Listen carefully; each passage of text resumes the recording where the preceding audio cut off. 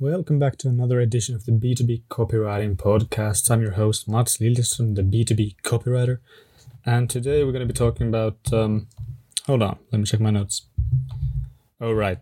We're going to talk about why copywriting is not actually creative. Everybody thinks it is, everybody acts like it is, but in actuality, if you want to be a good or even a great copywriter, you don't look at this as a creative process. Okay, and here's why.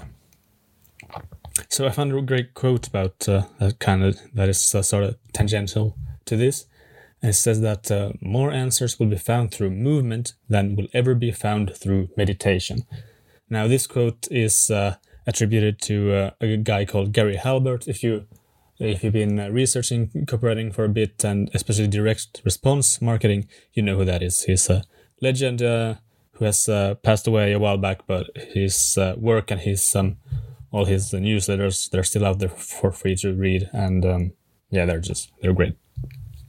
So what it means with this quote, more answers will be found through movement than will ever be found through meditation, is that if you just try to be creative, aka you sit down at your desk, you get your assignment, and then you start thinking, how can I create a really cool hook for this ad?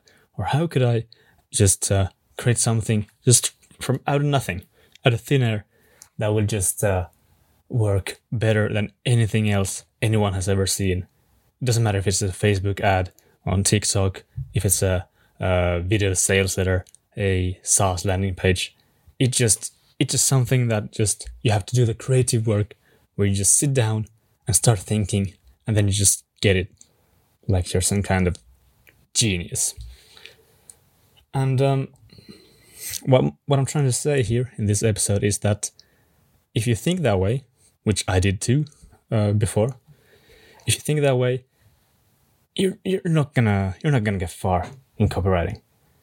And that's because, like I talked about in a previous episode, the whole point and the most important thing in copywriting is research. And that's what this quote is all about. More answers will be found through movement than will ever be found through meditation, aka research. You need to go out, you need to read, you need to talk, you need to hear, you need to listen, you need to understand. And you can't do any of those things if you try to be creative. Creative is like sidestepping all the work, trying to get a shortcut and just be good at what you do. And that, it doesn't make sense. But I completely get why people think that being copywriting is creative, because that's kind of what you see in movies, in TV shows, in everywhere, because it is kind of glamorous, isn't it? Like if you've, for instance, if you see in Mad Men, in most of the episodes, they just sit around, they throw ideas at each other, nothing works, and then someone has this genius idea that just comes out of nowhere. They're emptying the wine bottles at work because it's the 60s, and they smoke and they do whatever, and that's it. That's there's no research. And what I want to say here is it just makes no sense. And if you try to be a Mad Men style copywriter, you should focus less on Don Draper and more on the people that the character is based on, which is like David Ogilvy, what's it called, Russell Reeves, George Lois, these types of people who all worked from the 60s and onwards. And they were all very focused on research. I mean, for instance, Ogilvy, before he was a copywriter, he was actually working at a research institute or something like that, as in he was working as a researcher. Russell Reeves, he's the one that thought of the USP, the unique selling proposition, which I'm sure you've heard about. And George Lois, well, actually don't know much about him. I read a book about it once. But I imagine he is also similar, as in they all did research. So if you're not creative as a copywriter, what are you then? Well, there's another great quote here, which is attributed to another great copywriter. I can't remember exactly who it was, maybe like John Caples or someone like that. These are all like people who lived in the 30s, 40s, 50s.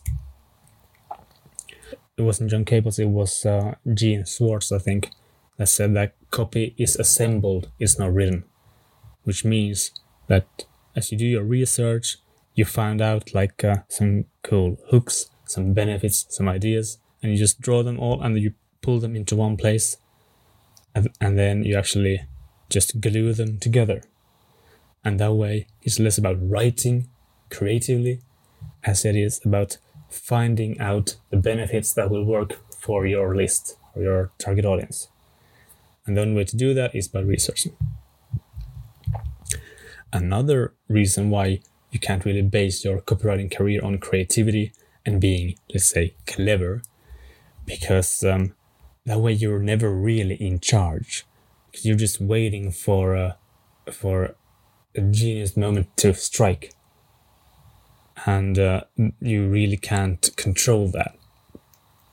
If you sit down at your desk and open up a Google Doc and just start writing, that's when you'll also start finding, that's when you start facing writer's block.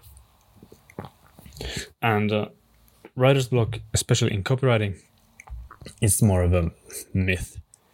Or it's a thing that just shows that you haven't done enough research. Because if you remember the previous episode, I said that you need 7 times as much research that you're actually going to use in your copy.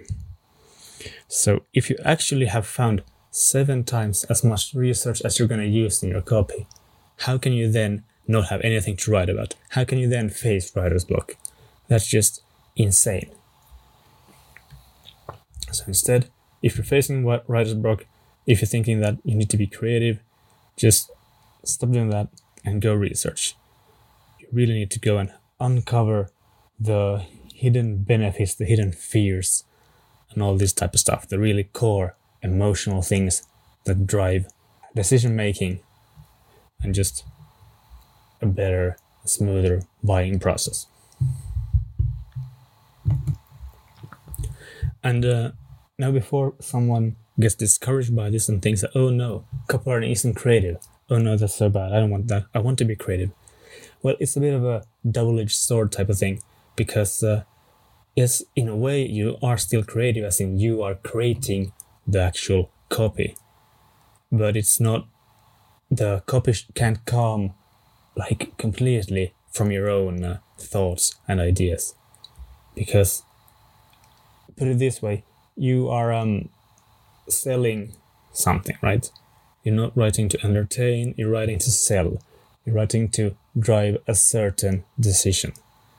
So then to motivate and to increase the persuasive power of your arguments, you can't just talk to yourself. You can't just talk, you can't just use the benefits that you think would work on you, because you're not the target audience. You need to do the opposite and look at the whole thing from the lens of your buyers. And while yes, this is way harder, of course, because research takes time and it's not always fun to go through pages upon pages of, say, technical documentation or case studies, or actually calling people, and sometimes they are not really happy to talk to you, but you still have to do the research.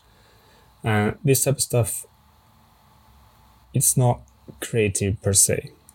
But when you actually have all the material in front of you, when you have the 7 times as much research that you're going to use, then you do get to assemble it, much like building some kind of toy house or something. You take a bit of this, bit of that, and then you put it all together. Then you glue them together with your copy, with your words, which is in a way creative.